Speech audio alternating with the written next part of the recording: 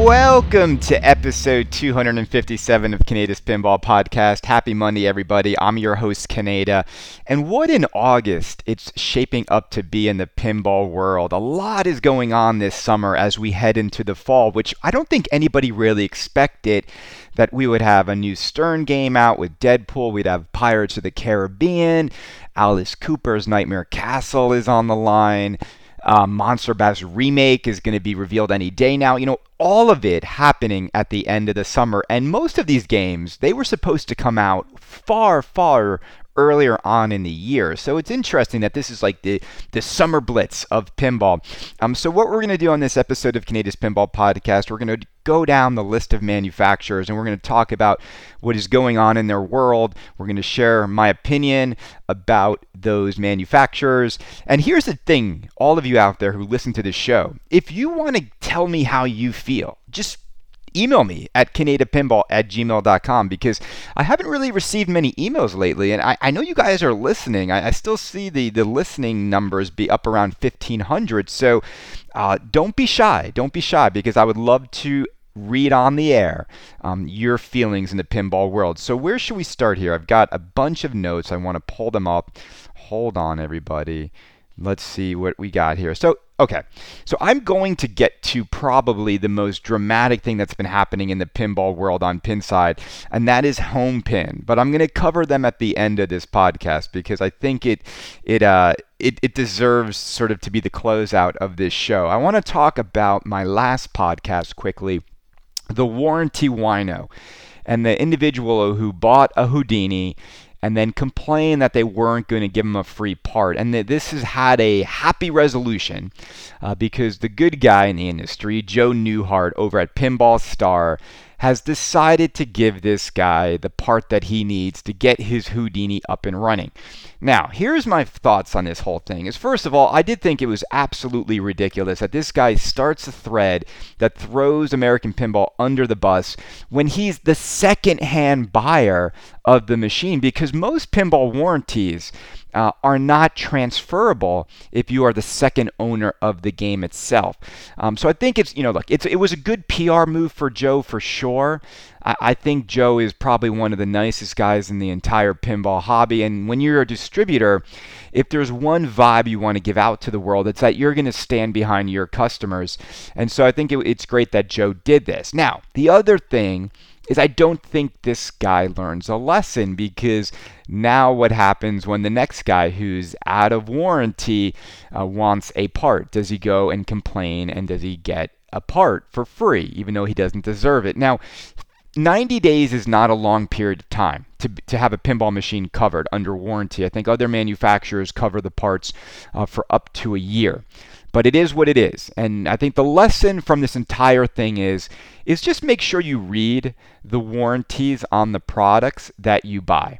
And I think it's a habit that we all have, is that we usually sign our name on the line without going over the contract about what we just signed. And I know it's not always fun. Like, we want to get our toy, we just want it to be in our home, but we should be better informed and better educated on what exactly we're getting when we buy a game. All right, isn't it nice? I've also noticed on the forum, it's really nice that the drama that surrounded Highway Pinball's Alien game and Dutch Pinball's The Big Lebowski, like, those threads are starting to be pushed down to the basement area of the Pinside threads, where, like, it's nice that drama is sort of evaporating. For those of you who lost money on those ventures, time will heal all wounds. It just will. Like, you'll learn a lesson and you'll move on, and that's just the way it goes.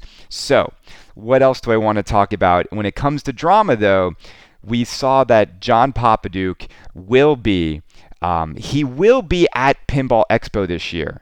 And let's talk about that for a minute, because I think a lot of people are saying to themselves, what are you doing, Deep Root? Why are you bringing John Papaduke to Expo? And I think Deep Root is, their goal is to rock up with their team. And John Papaduke is a major member of their design team. So what are my thoughts on this, on bringing John to the show? Now, look, we all saw what happened when American Pinball showed up And even when they just talked about J-pop, like the mood in the room just gets really somber really quickly. He doesn't bring out the best in people. And there are still a lot of people who are out a lot of money because of John, and there's still a lawsuit going on around John as well. So is it a good PR move for Deeproot to show up with John? The answer is no. I mean, it's not. I would never say that he brings anything but negative vibes into the room. But I'd also say that at some point, Robert needs to just rip the Band-Aid off with John at a show, and he's going to need John there. If they're making John's games and they're correcting them and they're going to bring them to market, ultimately John will be a public-facing figure of Deeproot Pinball. Now, I probably wouldn't have John be anywhere near a Deeproot seminar until one thing happens. Until they actually get a working J-pop title that they're ready to show the world, I don't think I would have John be anywhere near my seminar or my company until that moment happens. Because the only thing that will ever make people feel better about John Papaduke is that he finally figured it out, that he finally got a game to work, and that people can actually buy a J-pop game that is functioning and that works properly. And if I could give any advice to John and to Robert, what I would do, when John does make his appearance for the first time and publicly addresses people, because remember, he never really has publicly addressed a crowd in the pinball world, is I would say, I'm very sorry. This was all my fault. What happened at Zitter was 100% my fault. I'm not a victim. And I quickly realized after not quickly, but after a few years, I realized I couldn't do this. That my ego in designing pinball machines led me to believe that I could tackle more of what I could, and that I was actually surrounded by an army of people at Bally Williams that helped see my creations come to fruition. And after all of the years of trying to do it on my own and with other people helping me, I'm finally at the right kind of company that I need to be successful in pinball. And I super duper apologize for ever thinking I could do it on my own. And I'm so sorry for all those who invested in my companies that didn't see a product. Now, I'm happy today to say that my vision is now a reality because of the help I now have at Deeproot Pinball. And we're going to work to make sure that everyone who went in on Zidware games is able to get these games with some sort of advantage or benefit because of the money you've already invested in me. And I will not stop until you are all made whole in this industry. So something along those lines, right? Again, you're never going to be able to just pull the curtain off a John game and think all will be forgotten. Now, the other part about this that's always hilarious is how people on Pinside say how, there's going to be this angry mob and the room's going to go crazy and people are going to be shouting out expletives and people are going to physically hurt John if they see him because he took $18,000 from them. We all know that that's a bunch of BS. I've never seen a community that's more keyboard commando than the pinball community. People talk all this smack on Pinside, and then in real life, when they're face to face with the people, they bow down, or they're much more mature about the whole thing. And I think that's good. I don't think anyone should ever threaten John with physical harm. I don't think we should get to a place where we're like laying hands on him because he took your money. He's a bad businessman. Right? I don't think he did this to pick a fight with people. So I think we won't see that happen at Expo. But again, if I were Robert, I would hold John back until TPF, until you actually have like a working version of John's games to show. I just don't see the advantage. All right, let's move on to what else is going on in the pinball world.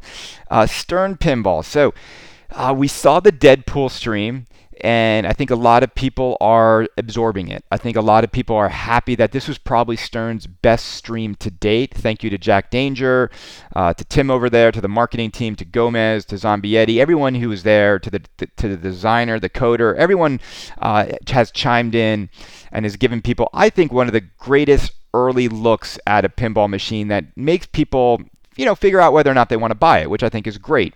That's what streams do for us. They let us behind the curtain and to see if this is something that we might like. Now, you still have to play a pinball machine. At the end of the day, I still think pinball streams are kind of stupid. I'll tell you why. Because you don't know if you're really going to like it.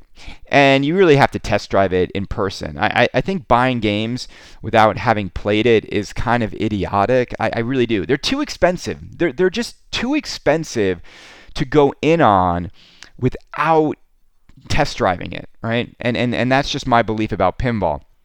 I do still stand behind what I said, that I just think Deadpool is missing the wow.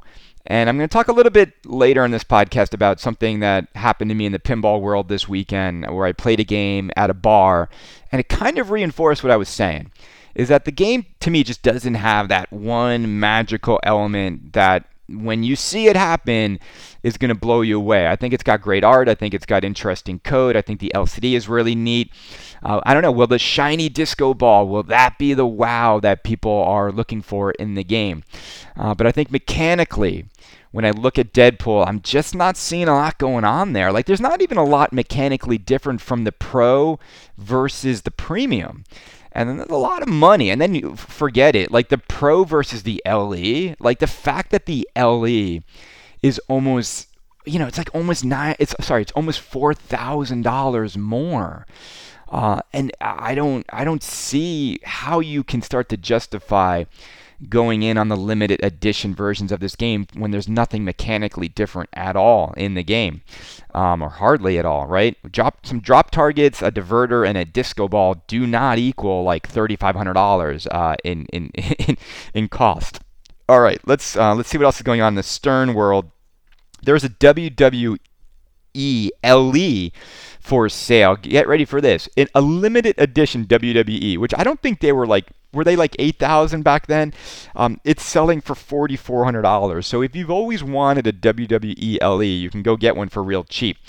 One more thing in the Stern world. I had a little problem with my Batman, and I'm not sure if you guys have had this issue before. And my Batman kept resetting this weekend. It was kind of scaring me. It was freaking me out a little bit. Whenever the computer fan would go on, the game itself would sort of freeze mid-game, and then it would restart. And it kept happening, and I was like, what's going on here? And then I did a little digging on Pinside, and I read some people talk about the spike system and how it's very sensitive to voltage. Now, I think my issue was, and I don't know because I haven't played many games after this troubleshoot, I think because I had all my air conditionings going in my apartment, that might have caused the voltage in the apartment to go down a little bit, which then might have interacted with the spike system, causing it to crash. I don't know. I'm not sure. So I'm going to play the game some more. I haven't had issues with this game in an entire year, so I think that might be the case. But if you've had any issues with spike and voltage, I would love to hear from you at canadianpinball@gmail.com. All right. Let's go on to JJP. Jersey Jack Pinball. So Jack has done his cartwheel. The truck has arrived to pick up Pirates of the Caribbean. Now, I did find it funny that Jack can't even successfully do a cartwheel. I feel like he's going to injure himself. It's funny to me because those 3 seconds in which Jack is trying to cartwheel, it kind of is like the physical representation of how well I think this company has launched this game. Like, it just completely fumbled what their intentions were to get this game out in Q1 of 2018. I mean, here we are almost at the end of August, and the first games are finally being picked up. Now, with all that being said, I want to say something that I do believe, and I do feel this way. It's exciting whenever a Jersey Jack game goes out. And when you look at the final product and you lift up the hood of the game, because I know one got sent to a brewing company. The guy has been awesome in terms of taking photos of the playfield, of the artwork, like lifting the game up, showing the final version of everything, talking about how, the ship rocking works, all the different things that people have questions about. It's really amazing to see what they put into these games. I mean, Jersey Jack does not hold back, and I've said it before. They pack these games. He puts everything in the kitchen sink into his products. We all wish that these games would ship sooner. We do. We wish that Jack could get games out faster. But when a Jersey Jack game does get released into the world, I think everyone gets excited because there's no denying that this is a higher level of pinball. It just is. If you put Pirates of the Caribbean LE next to Deadpool LE, next to Alice Cooper's Nightmare Castle, next to Houdini, yes, there's going to be price differences, but I don't think anyone ever looks at a Jersey Jack pinball machine and says, I don't see the value in this game. No one ever says that. They may say it on the collector's edition, but I'm almost doing like an emotional, like mea culpa in 180, where I'm not gonna lie, I kind of feel like I'm excited that Pirates is out. That if I was in the market for a pinball machine, I think you have to really want to get some time on this game and see if it's good or not. I think visually, and I think everything that's in it, I do think that this is the closest we're getting to sort of Bally Williams era pinball in terms of the world being under the glass that has actual things that the ball interacts with. And that's my main gripe with a lot of the modern Sterns is there's just nothing there. Like, what is the ball really interacting with in Iron Maiden or in Star Wars and in in Deadpool? I wish there was just more mechanically where interacting with the ball. And then you look at stuff like Dialed In and Pirates, and the stuff's just jam packed. Now look, that doesn't mean the games are more fun because there's more mechanical stuff in it.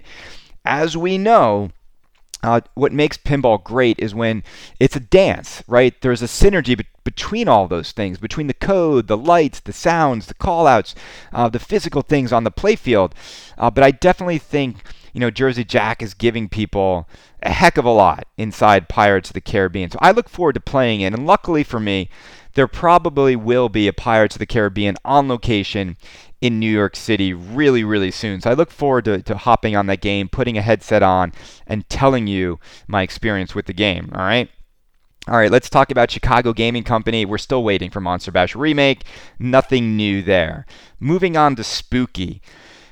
Alice Cooper's Nightmare Castle is now on the line, and we got a great visual. I think there was something like 12 games, maybe more, that Spooky was working on at the same time. So in terms of production, Spooky has really ramped up their ability to make more games every day.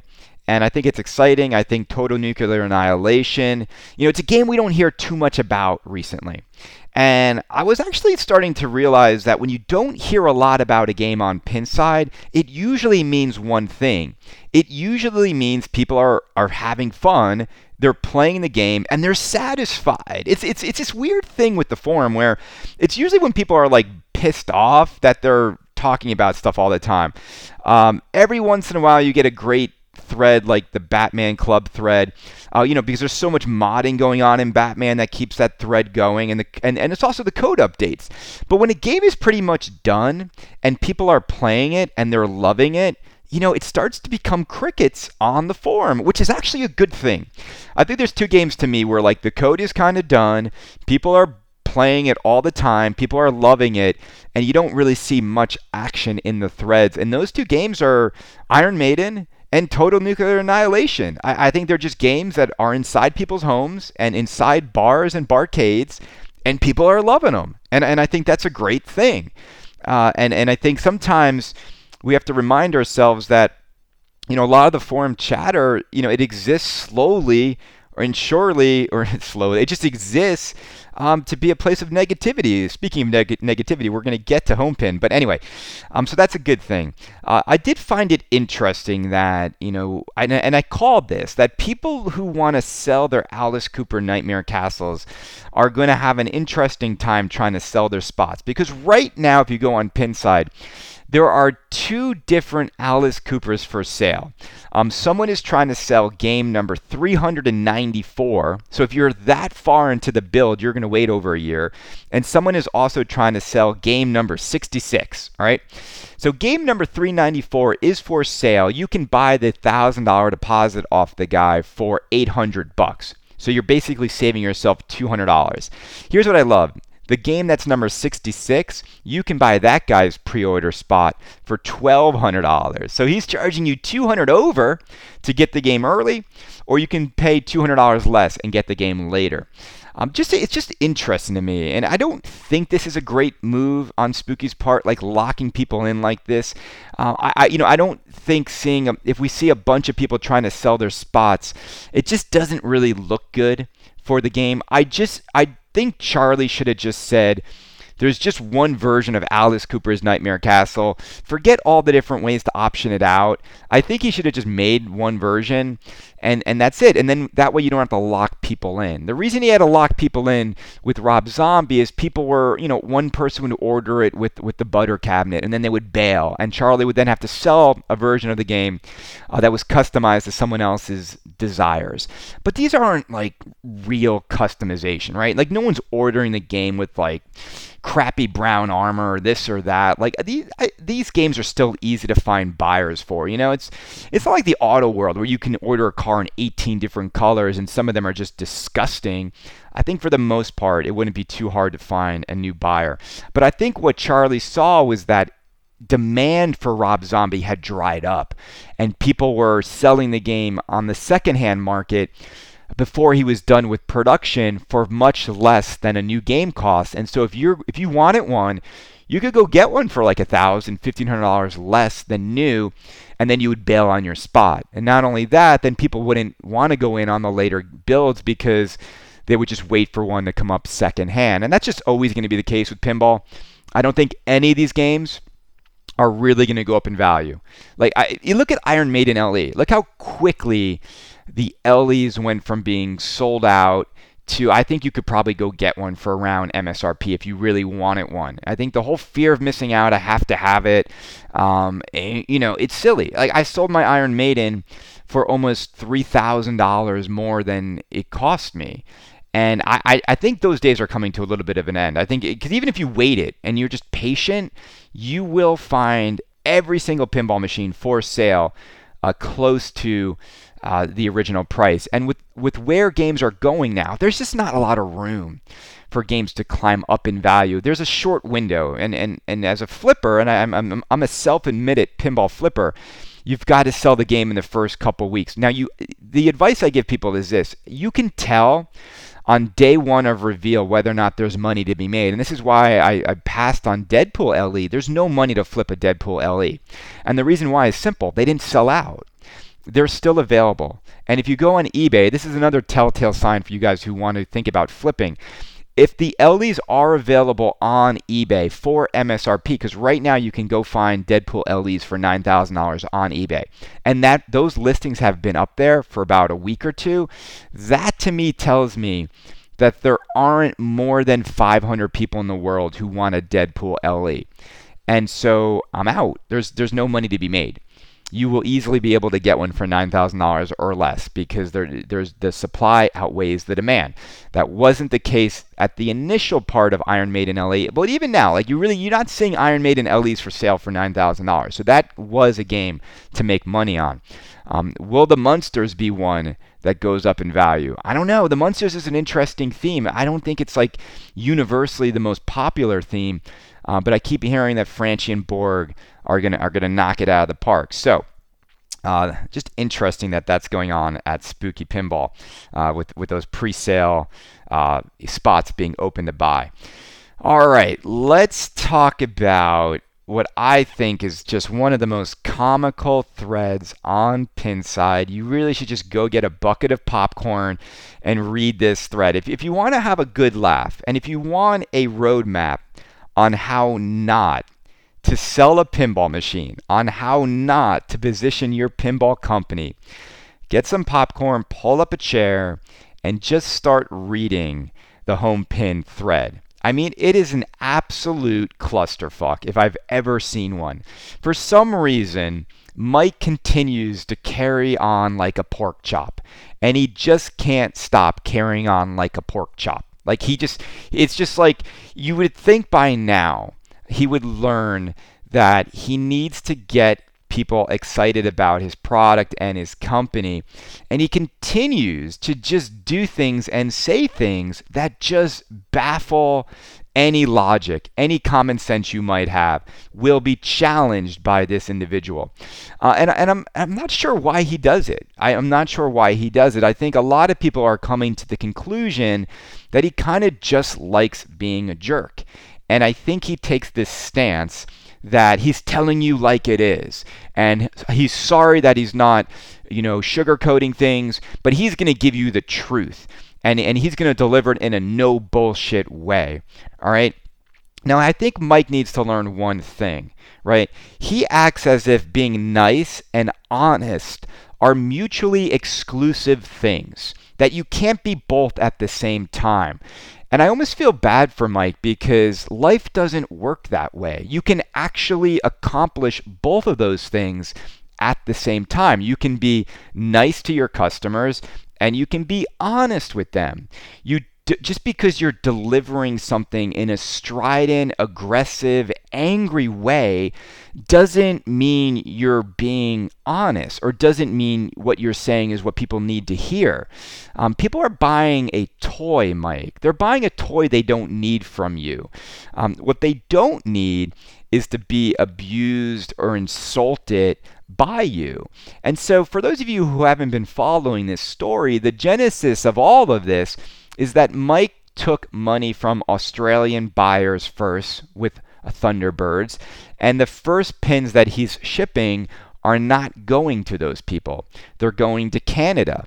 And there just seems to be this whole back and forth with Australian buyers, and they're pissed off that he's not giving them the games when he said they would get them first. It looks like he's chasing new money by sending the games to Canada and not to Australia. Then we've got, ironically, another highway pinball company. They're the distributor for Mike in Australia. Now they're talking about how they're going to help customers out. There's air freight options. I think Mike said to people at the very beginning that shipping wouldn't cost extra. Now it is costing extra. And then you come to probably the most ridiculous part of this thread, and it's Wayne from Australia and Mike going back and forth at each other. I mean, it is like a cage match. I've never seen such sort of vitriol thrown at each other. I mean, and it's incredible, to the point where Wayne is talking about how Mike called him up drunk one night and told him that he was broke and that he burned through all of his wife's insurance money and that he's $3 million in the hole, and these idiots who only invested $50,000 are demanding their games, and it's terrible. And then Wayne is being you liar, you this, you that, I've got $3 million in the bank, I do $10 million a year in sales. I mean, it is just sort of just an ego trip times 1,000, and it's the whole thing. I mean, I'm reading it and I'm like, what the fuck is going on? This is pinball. People just want to buy a pinball machine. You go into Stern's Deadpool thread and it's positivity. You go into Jersey Jacks and people are excited. You go into Spooky and people are excited. You open up the Homepin thread and it's like World War III is going on. And for those of you who say Canada creates the drama, again, this is why I've always just been fascinated. All I do is capture the drama that is out there. I'm not creating any of this. This podcast, a long time ago, I think we accurately told people who Mike really is, and he is this really angry guy. And maybe he could take a page from the Michael Phelps ads I keep seeing and go get a therapist and chill the fuck out, because this is not doing anything good for him.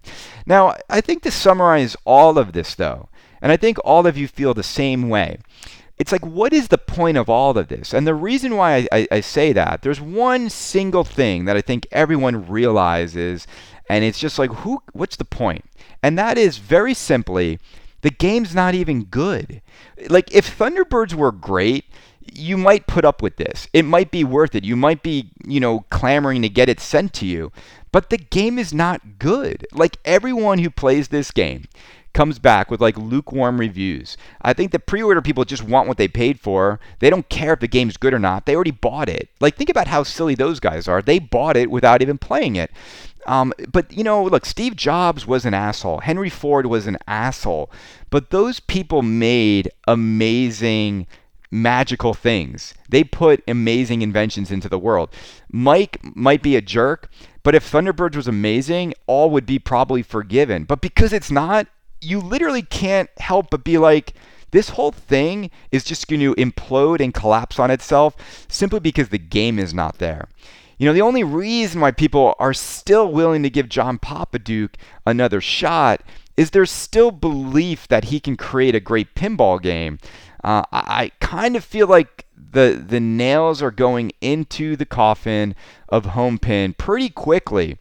And they're either going to need like another game or two to be ready to go to turn things around. But how can you really successfully launch a pinball company if your inaugural game is a flop? Like, I don't think you can. Like, you can't stay in business and hope to get to a good game.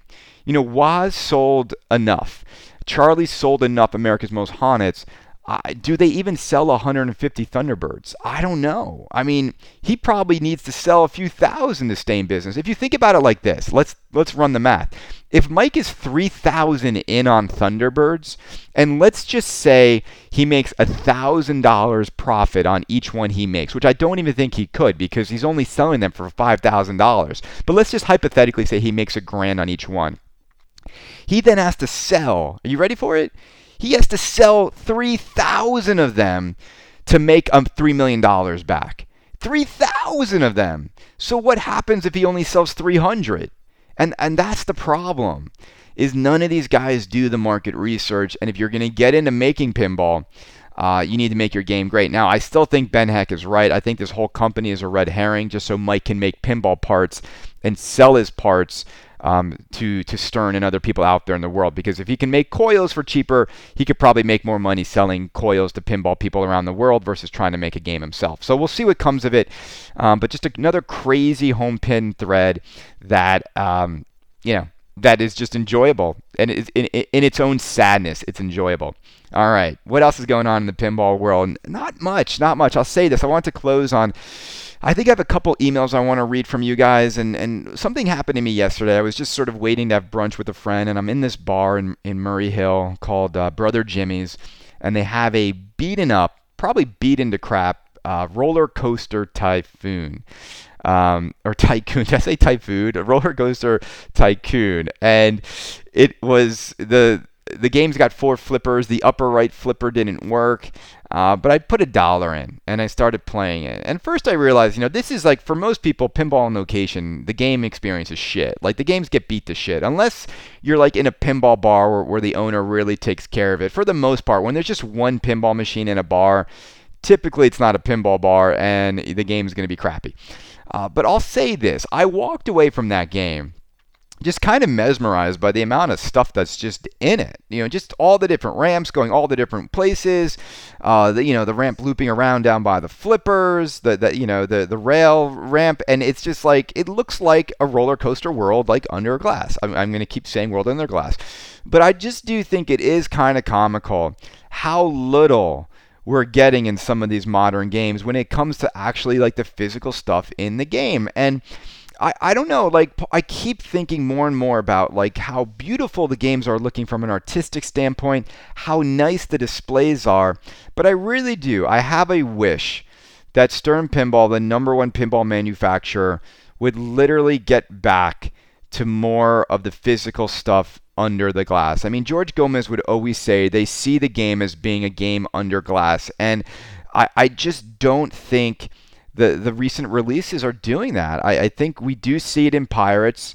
I definitely think, Alice Cooper's Nightmare Castle, like with that big castle, does give you it. To me, Alice Cooper looks like it's halfway there. It's got it's got this ginormous like He-Man Castle Grayskull thing going on, but it's still a very simple game. There's not nearly as much interacting with the ball as I think I would like to see in a game. But again, like, the spooky price point is not super high.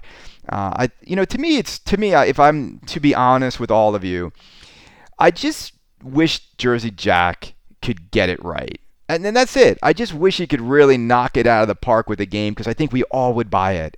He's always so close. Stern just wins because they've got the best themes and they got the best cadence of shipping. Like we know that Stern's going to ship us Munsters by the end of the year. We know Beatles is going to happen. We probably know all these other things are going to happen that are going to be awesome themes. Like I don't need to worry if I'm going to get my Stern game. Like if I buy it, I get it. Like that's how it should be. No one wants to wait a year for a game. But again, I just think we're just stuck in this compromise. If Stern and Jersey Jack could just unite, we would get the best pinball machines on planet Earth. Maybe Stern should just buy Jersey Jack out and have a premium line of games that they charge $12,000 for. No, it's never going to happen. Never going to happen. Anyway, everyone, email me at canadapinball@gmail.com. Speaking of that, let me read a few of your emails, and then we're going to call it a day. We're doing shorter shows. I hope you like it. Let me pull up Canada's pinball email address. I haven't been getting too many. As I said, I feel a lonely man. We're going to get more interviews going. I know I haven't interviewed people in a while. I think I explained why. Let's see. I got an email from okay, Bland. He said, "What the hell is with everyone blacklisting you? Falcon Punch on dumbass Pinside said you will never be on head-to-head ever. Not to mention the bobblehead bet was bullshit, so the douche said. The more I read Pinside, the more I'm glad I don't talk to anyone. Seems mostly everyone on there are peckerheads. On head-to-head, it's good to listen to when I'm constipated. Keep up the good work, brother. People in 2018 are, I don't want to say these words, and can't handle the truth and realistic notions. Peace, Sean." Well, Sean, thank you for the very colorful commentary on why you listen to the show. And here's the thing, Ryan and I are really good friends. I talk to Ryan every day, or mostly every day, but we jab back and forth, but he's not being a douche. The only reason that I will not be allowed to be on head-to-head pinball is because Marty doesn't want to let me on the show. And I think it's a little bit of a shame. I would love to come on the show and talk with them. I would love to have Marty and Ryan come on my show. We gave Ryan his shot at pinball podcasting fame. I mean, he got his start right here on this show. So I think it's unfortunate that Canada can't come on their show. You should email them and tell them that you would love to have Canada on as a guest. And Marty knows it would do gangbusters. I'm much more entertaining than the coder they just interviewed at Stern. It would be a great chat. It would be a great chat. I should even start to work on my Marty. I'm going to do a Canada laugh track that I give to them. I'm going to, my next podcast, let me come up with a few examples of what that laugh track would be, and you guys can pick which one I send to them. How's that sound? Does that sound good? All right, let's go on to another email. But Sean, thank you for listening to the show. Let's see. I got an email I'm trying to get someone on the show. Let's see. Alice Cooper and Charlie's Designs. Okay. This came from Dave Sanders. Dave said, "Maybe all Charlie from Spooky really needs is an extra pair of eyes to go over his designs, give them a once-over, and optimize the space to squeeze every last available square millimeter into the shot openings, since his geometry seems sound enough. That's what I'm good at. Barry O and I would go back and forth that way, and I assume Ben Heck was doing that before he left." So Dave, thank you. Look, I think when shots are too tight in a machine and the game is bricking a lot, I think that's bad geometry. Don't let Roto Dave fool you people out there. Like a brick fest is not a good designed game. You know what makes pinball hard enough? Like having to hit the combos. Like the actual opening to a shot shouldn't be ridiculously tight. What should make it tough is getting through the mode and through the code and what you need to do to accomplish that. And the shots should be makeable. I think it would help Charlie to have another set of eyes. I heard from Ben Heck that he was helping Charlie, but I think he just got tired of trying to always, as he would put it, maybe like fix some of Charlie's bad designs, and he wanted to just, work on his own game. And I think that was a little bit of the reason why he left. But I think the main reason was he was just tired of waiting for his game to go on the line. It was going to take too long. But it sounds like Dave might be offering you some help, Charlie, so maybe you guys can connect. I'd happily connect you two. All right, let's read another user email here. This is from Angelo Moro. He writes, Coast to Coast has paid ads on Facebook. He said, "Hey Chris, just thought I would let you know about Coast to Coast. News to me. I do like his podcast too. Just you and him I listen to. Have you thought about setting up a Patreon account?" Okay, so it looks like Coast to Coast Pinball, like when he did an interview with George Gomez, he actually puts paid behind it to get people to listen to it. And he has a screen grab from Facebook, and there's a sponsored post from Coast to Coast Pinball. Look, I mean, I don't know if Nate makes money doing his podcast. I sure as hell don't make any money. Neither does Head to Head Pinball. I don't think anyone really does. I think there might be some money that people donate to This Week in Pinball, but I don't do this for the money. I was thinking it might make sense for me to set up a little feature so you guys could donate to the show. I do spend a lot of time doing this show, a lot of time that I should be at work. I should be doing other things. It would be nice. I don't know. Would you guys want to donate a few bucks to the show just to show your support? Would you rather buy T-shirts? I'd love to hear from you. Like, in what form would you feel comfortable maybe donating to the cause? And it's probably hard for people to donate to me, since I'm always boasting about driving Dodge Demons and buying Gucci clothes and working in market. Yeah, so I don't feel like it's more about showing support. I don't need the money, but it would be nice to have some sort of some payment from this, because it is work. We're giving this away for free. Like, we're all giving you guys free entertainment. I don't even have a single pinball company that wants to do any advertisements on this show, which always made me laugh. I should just start doing them anyway without their permission. All right, let's go back to another one. Oh, and by the way, like, I wish Nate would do more shows. I do. He swoops in whenever there's a new game release. He gets like the big interview exclusive, and then he's gone. So hopefully Nate can do more shows, because I always love listening to Nate's show. All right, so I got an email. I love when it's like, please don't use my real name. So this person wrote in and said, "Hi Kay, I started the thread the other day, and it just shows how toxic pin setters can be when asked a simple question." So the topic was this. He wrote, "I have $100,000 for 12 pins to buy. Which ones should I buy?" And of course, a post like that will always set off the pin side people and makes people defensive, because you're basically saying, I have a lot more money than most of you, and I can go buy $100,000 in pinball machines. What should I get? And for a lot of people in this hobby, they don't have anywhere near that in terms of assets or net worth or anything. And so it is a little bit of a boastful way to ask a question. You could easily say, I'm going to buy 10 pinball machines over the next year. Which 10 machines do you think are the best? You could even come up with the story that's like, I'm building a barcade, or whatever. You could spin it in a way that doesn't make it seem like I'm richer than you. Here we go. But I also think, when you do a post like that, you are purposely trolling the forum a little bit. And it's fun to see people like lose their minds when people do sort of show that there are a lot of very wealthy people in this hobby. Whenever I look at game rooms, I'm always curious, because there's such a polarization of finances in this industry. I mean, some guys have, one pin in a beaten down house, and some guys have basement arcades that look like they cost like $200,000. So, and everything in between. But it's great, more power to you. Everyone, this is what makes this hobby great, is that no matter if you're rich or poor, I think you can enjoy pinball no matter your financial situation.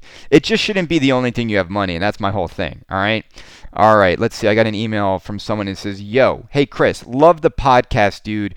Would like to come on the show sometime to talk pinball. And give you my thoughts while I drink a beer." All right, or buy a beer for me at TPF. All right, so we're gonna get some people on the show. That's just gonna happen. All right, everyone, we're at the 45-minute mark. I hope you enjoyed this episode number 257 of Canada's Pinball Podcast. We will be back. We're going to get some interviews. I'm getting tired of just talking to you guys about pinball. I also want to get some time on Pirates soon. I don't know if Jack and company will let me come by and interview him about the game. I'll reach out. Jack's always a nice guy. I don't even think Jack listens to podcasts. He's like too busy getting his company going. So maybe we'll do a drive over to JJP. I'll try and set that up since they're only like an hour and a half away. Everyone, have a great week. Maybe we'll see Monster Bash Remake this week. Maybe we won't. Maybe we'll get a new stream of Alice Cooper Nightmare Castle. Maybe we won't.